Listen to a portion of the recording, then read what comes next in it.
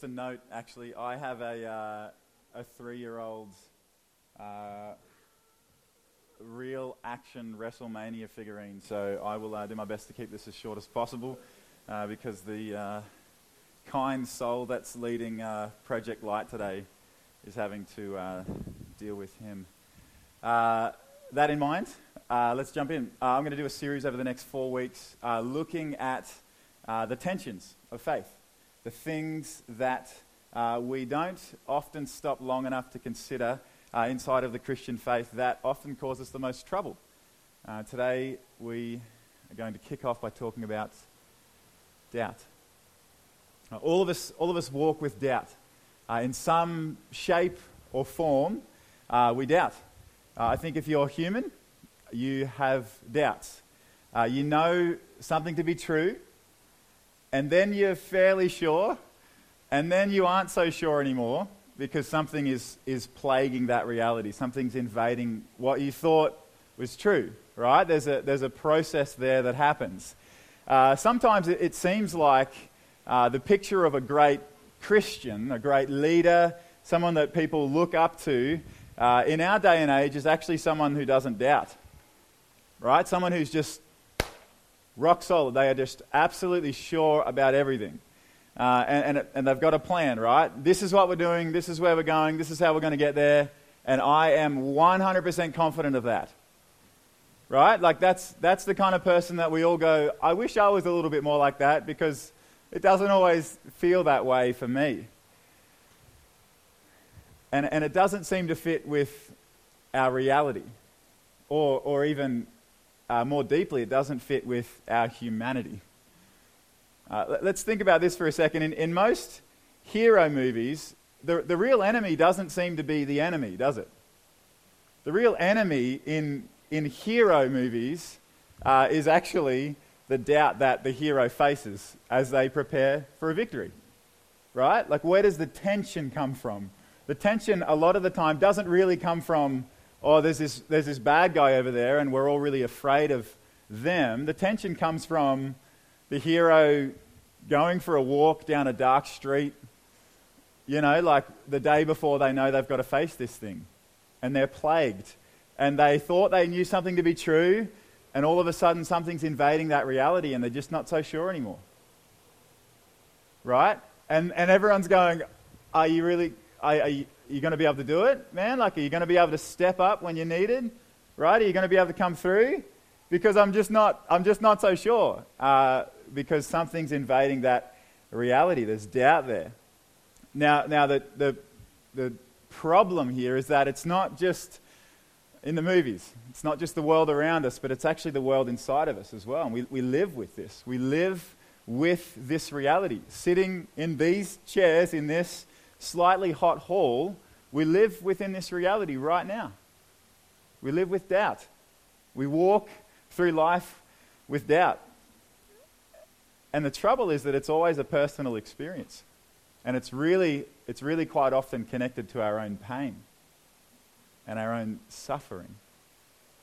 It's not just a logical equation, right? A lot of the time when we think about doubt, we just think logically. Let me give you a couple of examples. I remember a friend who struggled with doubt in his faith and having a conversation with him a little while ago and just trying to press inside of what was going on for him and the frustrations that he had. And I remember him questioning particular scriptures and how do you really know these things are true and presenting these doubts. And after just spending enough time having a conversation, he was addicted to pornography. And he couldn't overcome it. And there was a doubt underneath that said, if I can't overcome this, do I even know that God's powerful enough to do anything in my life? It's like, what? What's that got to do with anything? Right? And there was a doubt that was invading his faith and invading that reality that was crippling everything for him. For me personally, I think that I've always expected that in some way, my real dad could have been this terrific father to me. Had we somehow reconnected or had he stuck around for long enough, I feel like in some sense I worship the idea of me and my dad having this great relationship. And that never happened. And that is not true for me. I do not have a great relationship with my father. So there's pain there. And underneath that pain, right, underneath that reality for me sits a whole bunch of doubt. If my earthly father can't love me, then doesn't care for me, and won't come after me, then how can a father that I've never seen or never known?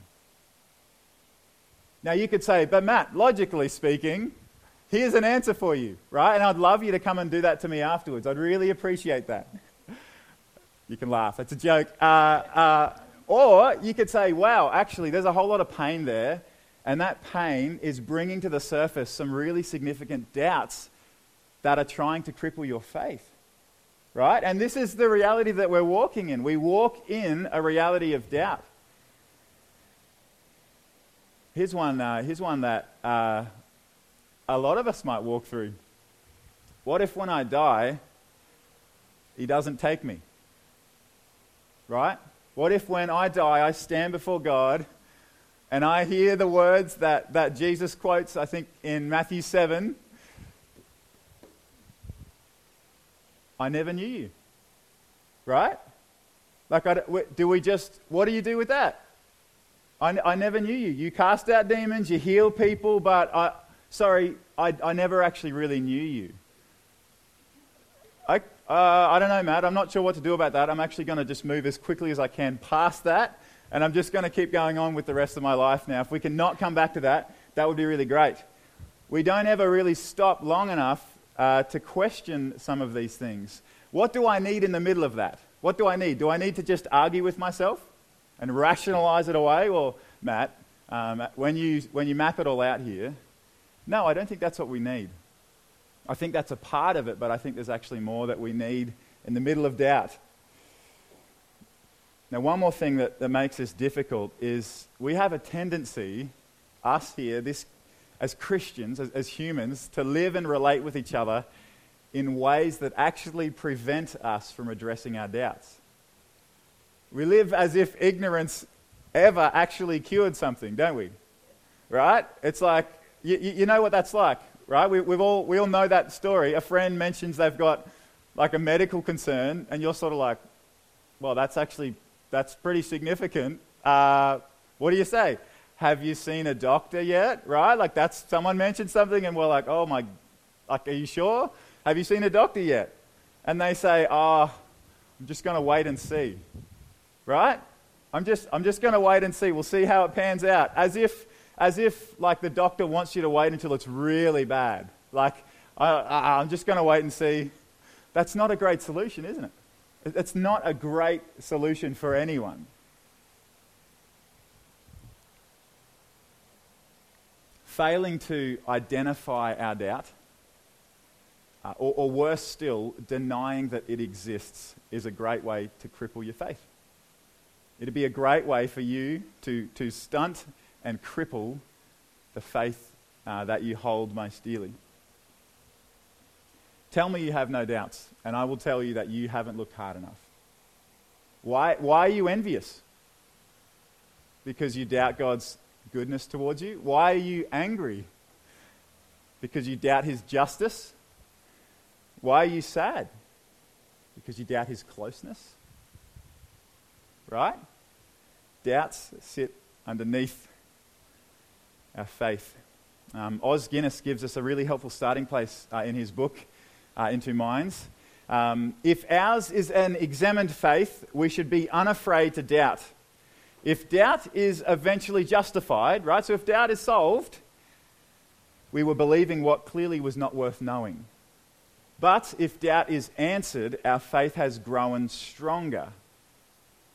It knows God more certainly and can enjoy God more deeply. Do you understand that, right? Like if doubt is justified, well then it wasn't worth believing that in the first place. But if doubt is actually resolved and answered, our faith gets stronger. Let me illustrate this in a few ways. Ever heard of the fact that when you break a bone, it heals stronger? Who's heard of that? Hands up. Come on, loud and proud. Okay, who believes that? Keep your hands up. Right, it's false. I'm sorry to break your heart. I always thought that. I broke my collarbone when I was younger, and I've got a pin in it, and I'm like, I've got like a little bit of like a robot in me, and like I can shoulder charge a tree if I want. It's not true. There's like a little medical reaction that happens during healing. While the bone is still healing, the body sends like an intense amount of calcium, I think, to that spot to help it to heal. So for like a moment, it is stronger than the surrounding area, but then it heals and you're no better off, right? So don't go thinking that you're some superhuman because you've got a big lump in your elbow or your arm. I'm sorry to break that one, but instead, think about it this way. Think about what it means to grow muscle. How do you grow muscle? Well, the first way is you be alive and you're under 24, right? Because your body's still developing, you're still growing. So all of you, well done, you're growing muscle. But to everyone else, I think men, they stop growing at 24, women 25. All of the rest of us, we have to do something to actually grow muscle. Your body needs to be doing things. How do you grow muscle? Well, you put it under pressure, right? Like we know this. You grow muscle by tensing and stretching the muscle so much that it experiences little micro tears along the muscle fiber, right? You're tensing and you're stretching your muscles to the point where the muscle is starting to tear a little bit. And there's little tears that happen throughout the fibers of your muscle, and it hurts, but it helps, doesn't it? It hurts, that's painful, that's uncomfortable, I don't like that, but as a result, it's helpful. I'm more capable of living. I'm more capable of being a human. I can bend down and I can lift a box, or I can throw a ball, or I can walk along the street, right? As I grow my muscle, I'm more capable of living as a human in the world around me. So when I get hit by a car, I just take it in the leg, right? No, that's what every young man says in the gym, right? So I got this. It's like it doesn't work that way, right? You're going to need a knee reconstruction and life's going to hurt for 70 years. But stick with the analogy, okay? You become more capable of living. So what are we going to do about our doubts? I think we need to start the conversation by seeing that doubt isn't this second-rate experience for failing Christians, or for undiscerning Christians, or for faithless Christians, and it's not something that we ignore either. We all walk through it and we all need to face it. So how do we engage with our doubts in a way that allows us to grow? Just like someone who's training their physical body, right, engages with the pain of their muscles in order to help them to grow. How do we engage with doubt like that? How do we allow doubt not to become something that cripples us, but that actually helps us to grow and to flourish? And there's two ways to look at this. Now, these aren't necessarily distinct ways, but they are connected, but there are also differences here. And we're going to illustrate this in a second. The first way is this, intellectually. This is the obvious one. When you think about doubt in your mind, this is where most of us will go straight away. When I present to you a doubt, you will do your best, you will reason in your mind, you'll step back and you'll say, well, actually, here's the answer, right? Because this is how we're used to responding. Someone has a doubt and we have a resolution. You doubt this thing to be true, so you solve that by making an intellectual case, by using reason. I thought I could get through life okay, but now that I've seen a daddy long legs, I'm not so sure. Yes, they're scary, but no, daddy long legs can't actually kill you because they can't pierce human skin with their fangs. Resolved, right? So I thought I could get through life okay. Then there's a doubt. I saw a daddy long legs. And then there's a resolution. Well, Matt, in fact, they're too small. Their fangs can't pierce your skin. You're fine. See, right? I've reasoned and I've used my intellectual mind to solve a doubt that I had. Now, that's nonsense, right? But that's an example. Think about this a little bit further. Genesis 3. when the serpent talks to Eve, what does he say? He said to the woman, right? We're in the garden, and Adam and Eve are being tempted by the serpent. What does the serpent say?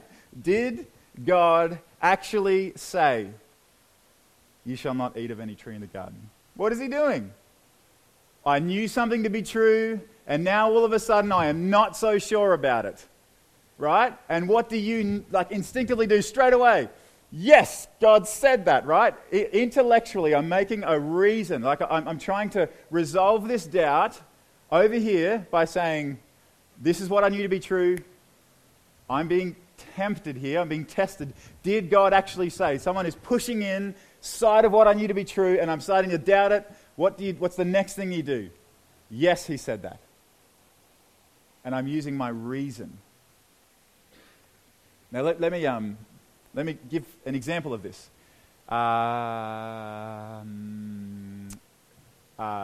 Luke, do you want to stand up, Luke? Okay. Come up here. Come up here a sec. Just run out the front. Let's have a look at young Lukey. And I'm going to make a statement, and I want you to resolve this for me. This boy can pick me up, right? Yes or no? Yes? Okay, yeah, we got some confidence there. No, he can't pick me up. Okay, cool. That's good. You can sit here for a sec. Now, what's happening? What's happening there? Let me make another statement as an example. I was going to bring 3 knives, but I thought that would be a dumb thing. And I was going to say to you, I can juggle 3 knives. So hands up, yes. Okay, hands up, no.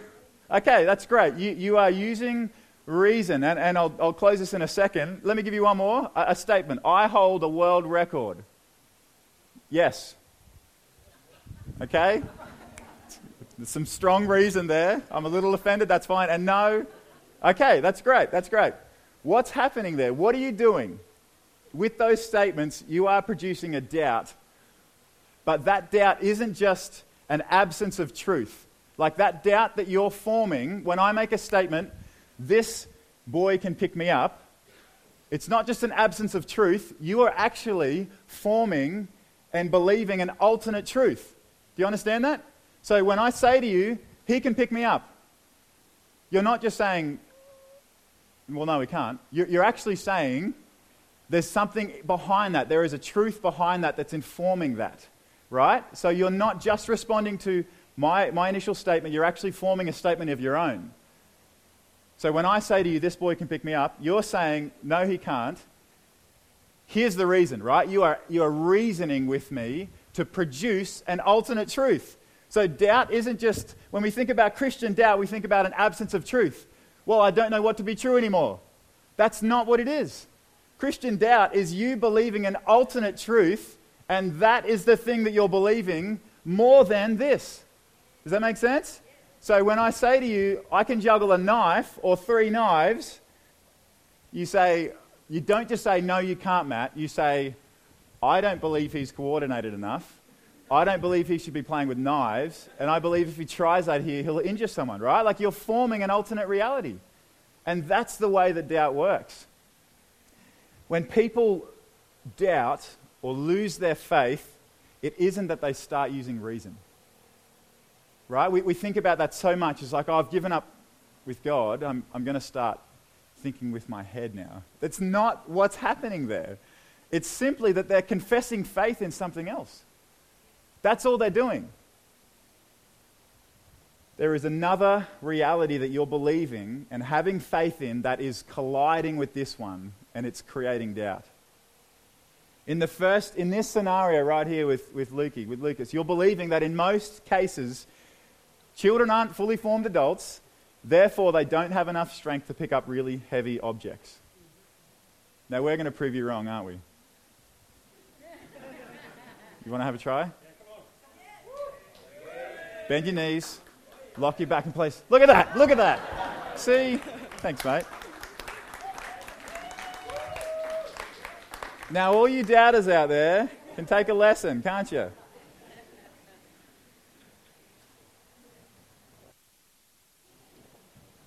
Now think about, let's jump back to what I said earlier about the doubt of being rejected by my heavenly Father, because that's what happened with my earthly father.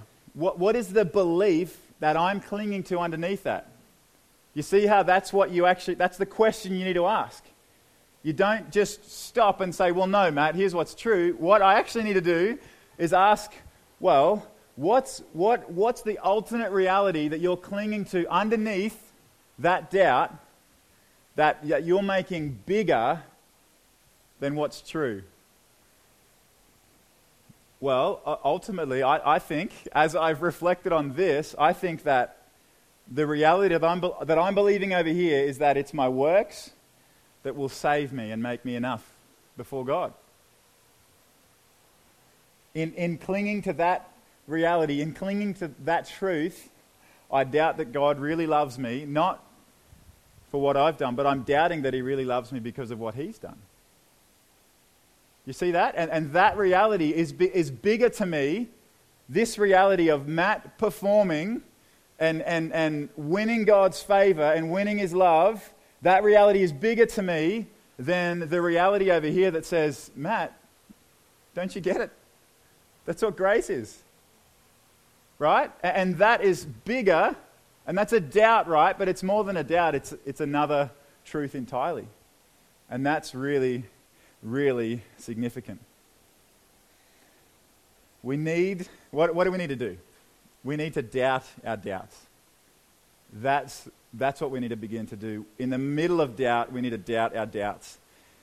If you want to explore that a little bit further, Tim Keller has a great book called Making Sense of God, An Invitation to the Skeptical, where he addresses some regular common denominator doubts that people face. Like, what about when you meet a really happy atheist? Right? Now that sounds silly, but you meet someone who is so content with their life, and they're an atheist, and they're happy. And you look at them and you go, I'm not happy. What am I doing wrong? What's going on here, right? And it starts to cause doubt. Or the doubt that comes when a Christian whom you love dearly experiences great suffering. Right? And you're like, man, but they did everything right. And you just go, what? What is that supposed to mean? Anyway, it'd be great if you want to read a little more, to read some of that book. Let me show you a video, and then I want to jump into the second way that the way that we think about doubt less. So intellectually is the first main way that we respond and interact with doubt, is by using our reason. Is we have a truth, and then we have a doubt, and then we try and respond to it. And I've suggested that one of the ways we need to begin to engage there is by doubting our doubts, by looking and examining the doubt in the middle and actually trying to pull back the curtain to say, well, what's the truth that sits behind that reality? What is it that's informing that? Because that's what I really need to know. And that's where I can begin to put my doubt on the table and really see it. But there's a second way, and I want to show you a video. Before we show it, there are hyenas. So if you've got young kids, there are hyenas, and they're playing with a lion. And the hyenas, there's no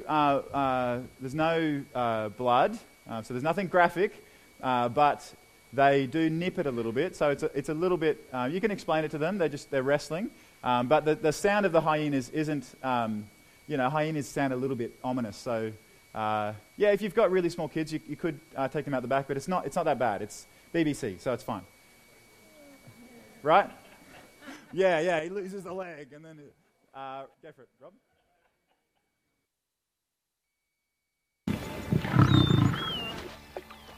As they mature, young males begin to explore the boundaries of the pride's territory.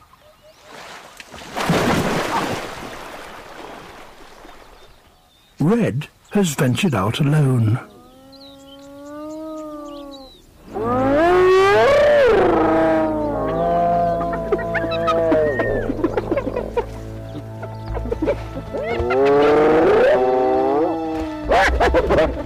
And blundered straight into the middle of the hyena clan.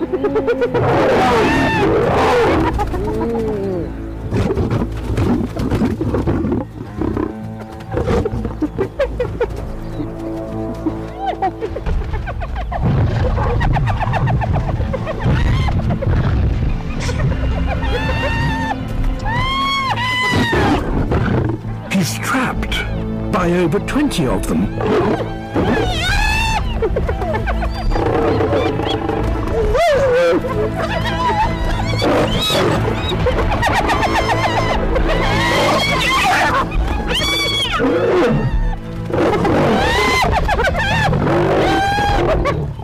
The pack tries to wear him down. This number of hyenas could kill him.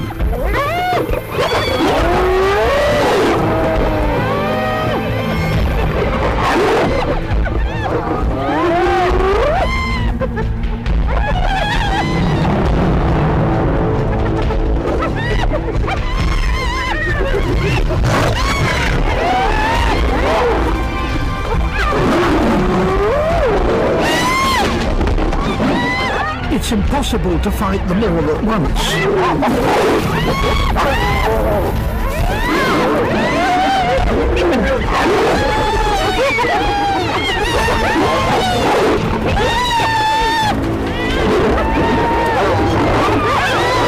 He can't keep them at bay for much longer. He's tiring fast.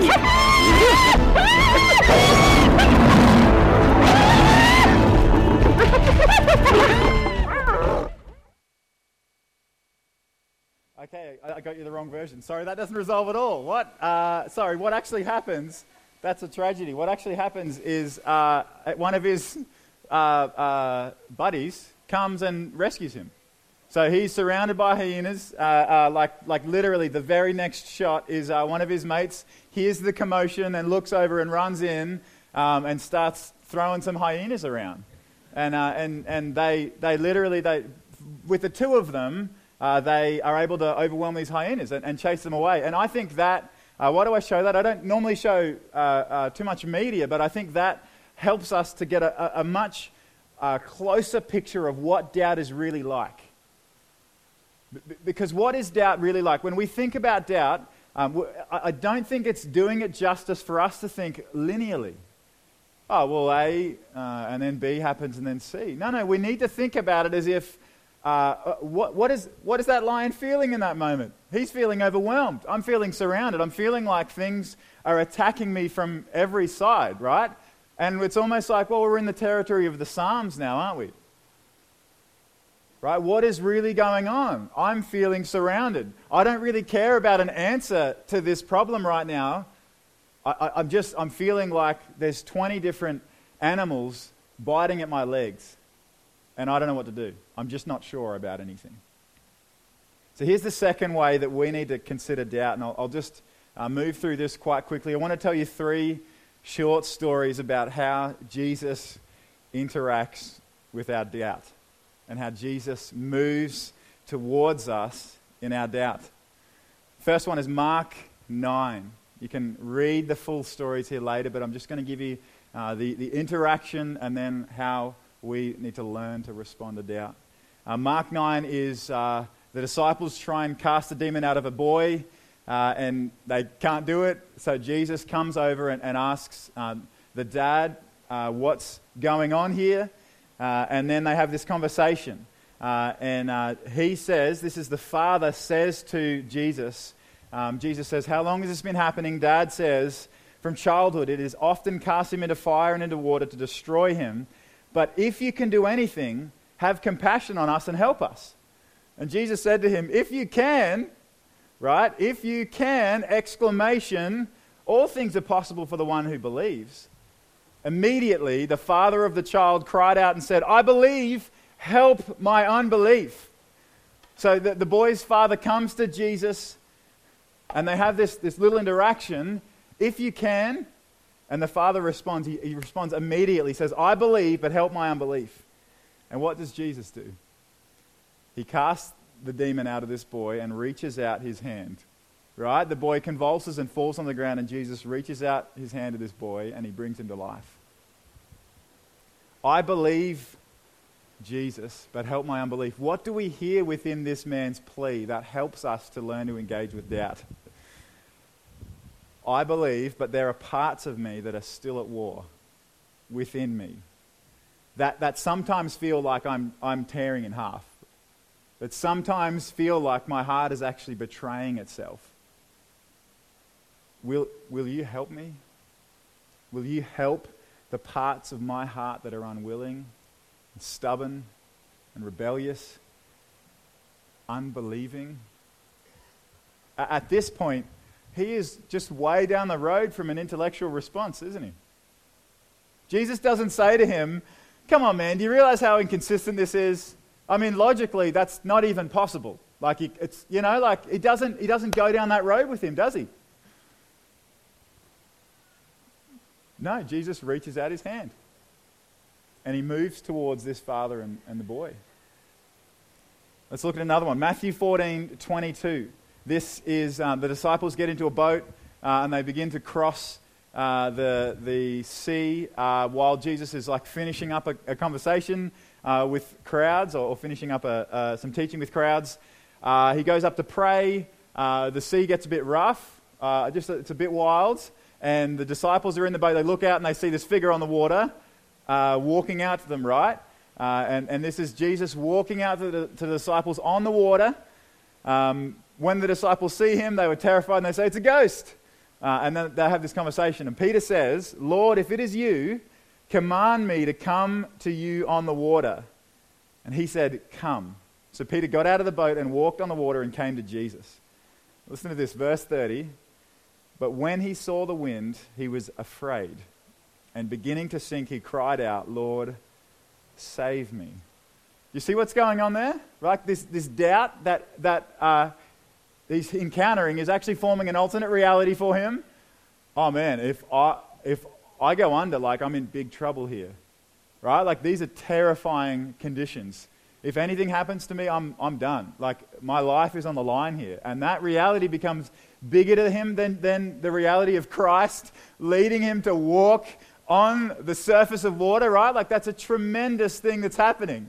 But somehow, still in the middle of that incredible experience, this doubt comes in and just smacks him and gives him this total shift, right? This alternate reality just fills the room for him, and he's like, I could die. If I go down here, it's all over.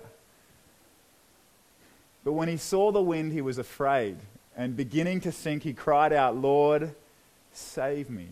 A different reality collides with what he was experiencing. What does he do? He cries out, and what does Christ do? He reaches out his hand, doesn't he? He reaches out his hand. Jesus immediately reached out his hand and took hold of him, saying to him, O ye of little faith, why did you doubt? Do you think about this, the way we engage with our doubts? Do you cry out in your doubt? Do you take your doubts seriously enough and allow yourself long enough to cry out to Jesus? Or do you quickly quieten them? Quick, just put that away. I've got just a generic response for you, right? Like, how do you engage with your doubts? Do you actually allow them to the surface of your faith and out around you for long enough that you can actually begin to examine them? Now, what about brothers and sisters in community? How do you respond? Do people have enough grace from you to even voice their doubts? Or are they quickly stifled and smothered with pat answers? What are we like as a community with this? Let us stand beside one another in our doubts and allow Christ to come and reach out his hand. How's Christ going to grab their hand if we're always slapping it away? What nonsense. That's nonsense. Here's what's true. Believe this. Like, I can't even just doubt for a moment. We need this. We need this in Christian community. Let's look at one more. John 20, verse 24 to 29. This is after the resurrection. Jesus has come alive. The women have discovered the tomb empty. Some of the disciples have seen the tomb. And then they're meeting, and Jesus appears to all of the disciples except for Thomas. And they tell him that, and he says, come on, guys. Come on. Now listen to what he says to them. Verse 25, so the other disciples told him, we have seen the Lord. But he said to them, unless I see in his hands the marks of the nails, or place my finger into the marks of nails, and place my hand into his side, I will never believe. What? Like, that's a pretty strong statement. Like, that is significant. Like, that's a roadblock. That's a really big roadblock there. Unless I place my finger into his hand, I will never believe. And verse 27, listen to how Jesus responds. I'll read you the two preceding verses. 8 days later, his disciples were inside again, and Thomas was with them. Although the doors were locked, Jesus came and stood among them and said, peace be with you. Now listen to this. Then he said to Thomas, what does he say to Thomas? What does he say? Does he say, didn't you hear me, Thomas, time and time and time again, how I told you what I was going to do? I told you I was going to die, didn't I? I told you I was going to rise again. I told you that I was the Messiah. I told you that I was the Son of God, right? Is that what he does? So Thomas, get your head right. No. What does he say to Thomas? He reaches out his hand and he says, Thomas, put your finger here and see my hands. And put out your hand and place it in my side. Do not disbelieve, but believe. And Thomas falls on his face. My Lord and my God. The great hope for us this morning is that Jesus comes towards our doubt and he reaches out his hand to us.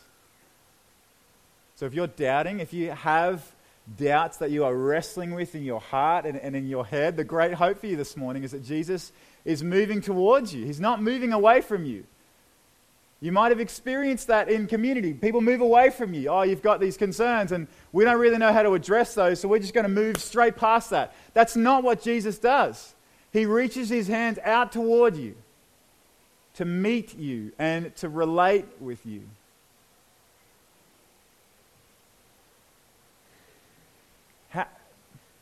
So how do we engage with our doubt? Let me bring it home with this. If a man doubts his wife's faithfulness, or if a woman doubts a woman doubts her husband's faithfulness, sorry, a little bit of a gender bender there for a second, the way for him to assure himself isn't to check phone records and to stalk her around the shopping center, right? Like, that's not the way for him to assure himself of her faithfulness. That is not the way, right? The way that he assures himself is for him to know her so well and so deeply and so intimately that he can look at her and say, I know this woman.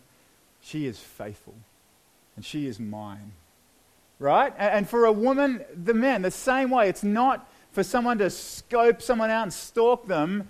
It's for them to know them so intimately that they can say with all of their heart, I know this woman. She is faithful. So the way that we engage with our doubt is to know Jesus so well and so deeply, and to know what he's like, and to know how he responds to us, and to know his compassion and to know his grace towards us, that when another reality comes colliding with that, what do we say? We say, I know him so well. He is faithful.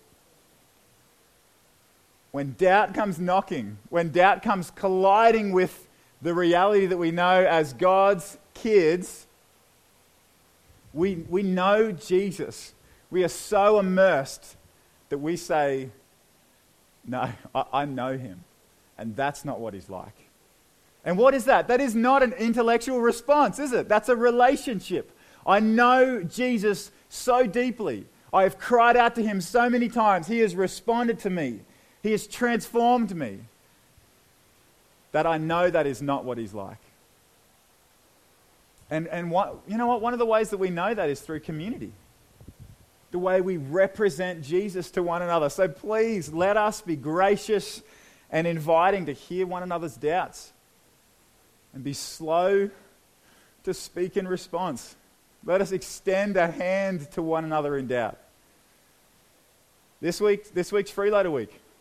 This is the week where we don't meet in community groups for the sake of taking deliberate time to invite neighbours over and hear about their lives and show them the grace of Jesus.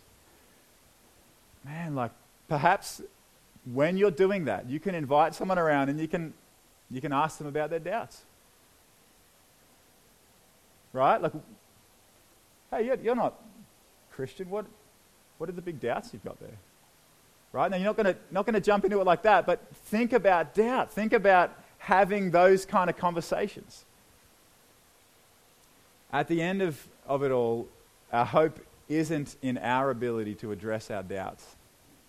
Our hope lies in our faith, and our hope lies in a strong and capable Saviour who holds us fast most surely when we can't hold ourselves. That is the gospel hope for us, that Jesus comes to us inside of our doubt and he uses it as a means of deeper and stronger relationship with him.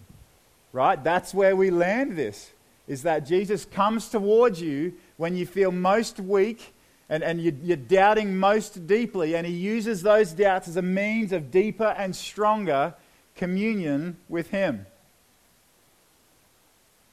That is a miracle. And that's something that we celebrate. I'm going to finish with a poem. And then I'm going to pray. I don't think we're singing today.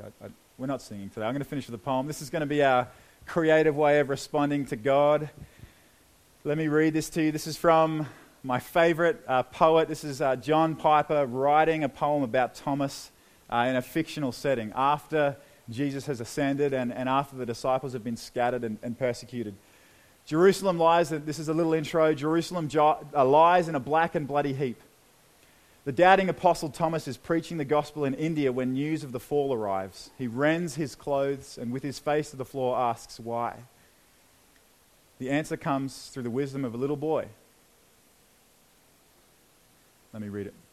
Jerusalem has fallen to the Roman torch, and Titus slew 10,000 Jews and burned the holy city black and turned the house of God to ashes. No, he snapped. I don't believe it so. The news had taken 80 days to reach along the Persian ways the coast of India. The old apostle Thomas had been told the story by a caravan from Babylon. One Arab man, he thought, could get it wrong. But then the ships arrived and all the men from Egypt said the same. Rome crushed Mount Zion like a fig and hushed the zealot bellowing for war.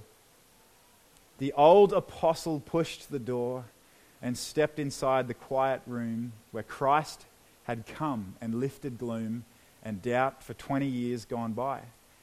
100 times the question why had risen like a lust inside his mind. Why his friend Judas lied and killed himself. Why James the son of thunder died when he had done no wrong, and Simon who denied the Lord went free. Why Stephen cried out truth like Gabriel and got his head crushed in and not one person went to court. And why one night a brutal band should tie his hands and gag his mouth and sell him as a slave to Gunabel, a Hindu chief in Vindahi, 4,000 miles from Galilee. And every time the question rose in Thomas' mind, the Lord who chose him came, still living from the dead, stretched out his hand and said, "Come, my beloved skeptic, put your finger here, or feel my foot, or touch my side and do not doubt. If I was dead 3 days, burst out the tomb, slew death, defeated hell, turned gore into a gushing well of everlasting life, then I, dear Thomas, know the answer why. And even more, I am the whence and how and why of all events that ever were or will take place, the golden seal of sovereign grace." I'm going to stand as I read a benediction to us in closing. Let me pray first. Jesus, would you allow us by the power of your Holy Spirit to bring to the surface things that we doubt about. The questions and the concerns that plague the reality of our faith. Would you give us grace enough to surface those, and as a community to love one another in the middle of our doubt? To love and move towards each other just as Jesus does. God, we confess our hope is that you move towards us in our doubt. You don't turn away, you don't move away from us, you don't rebuke us or quieten us, but you reach out your hand. And after you have suffered a little while, the God of all grace, who has called you to his eternal glory in Christ, will himself restore, confirm, strengthen, and establish you. To him be the dominion forever and ever. Amen. Be blessed.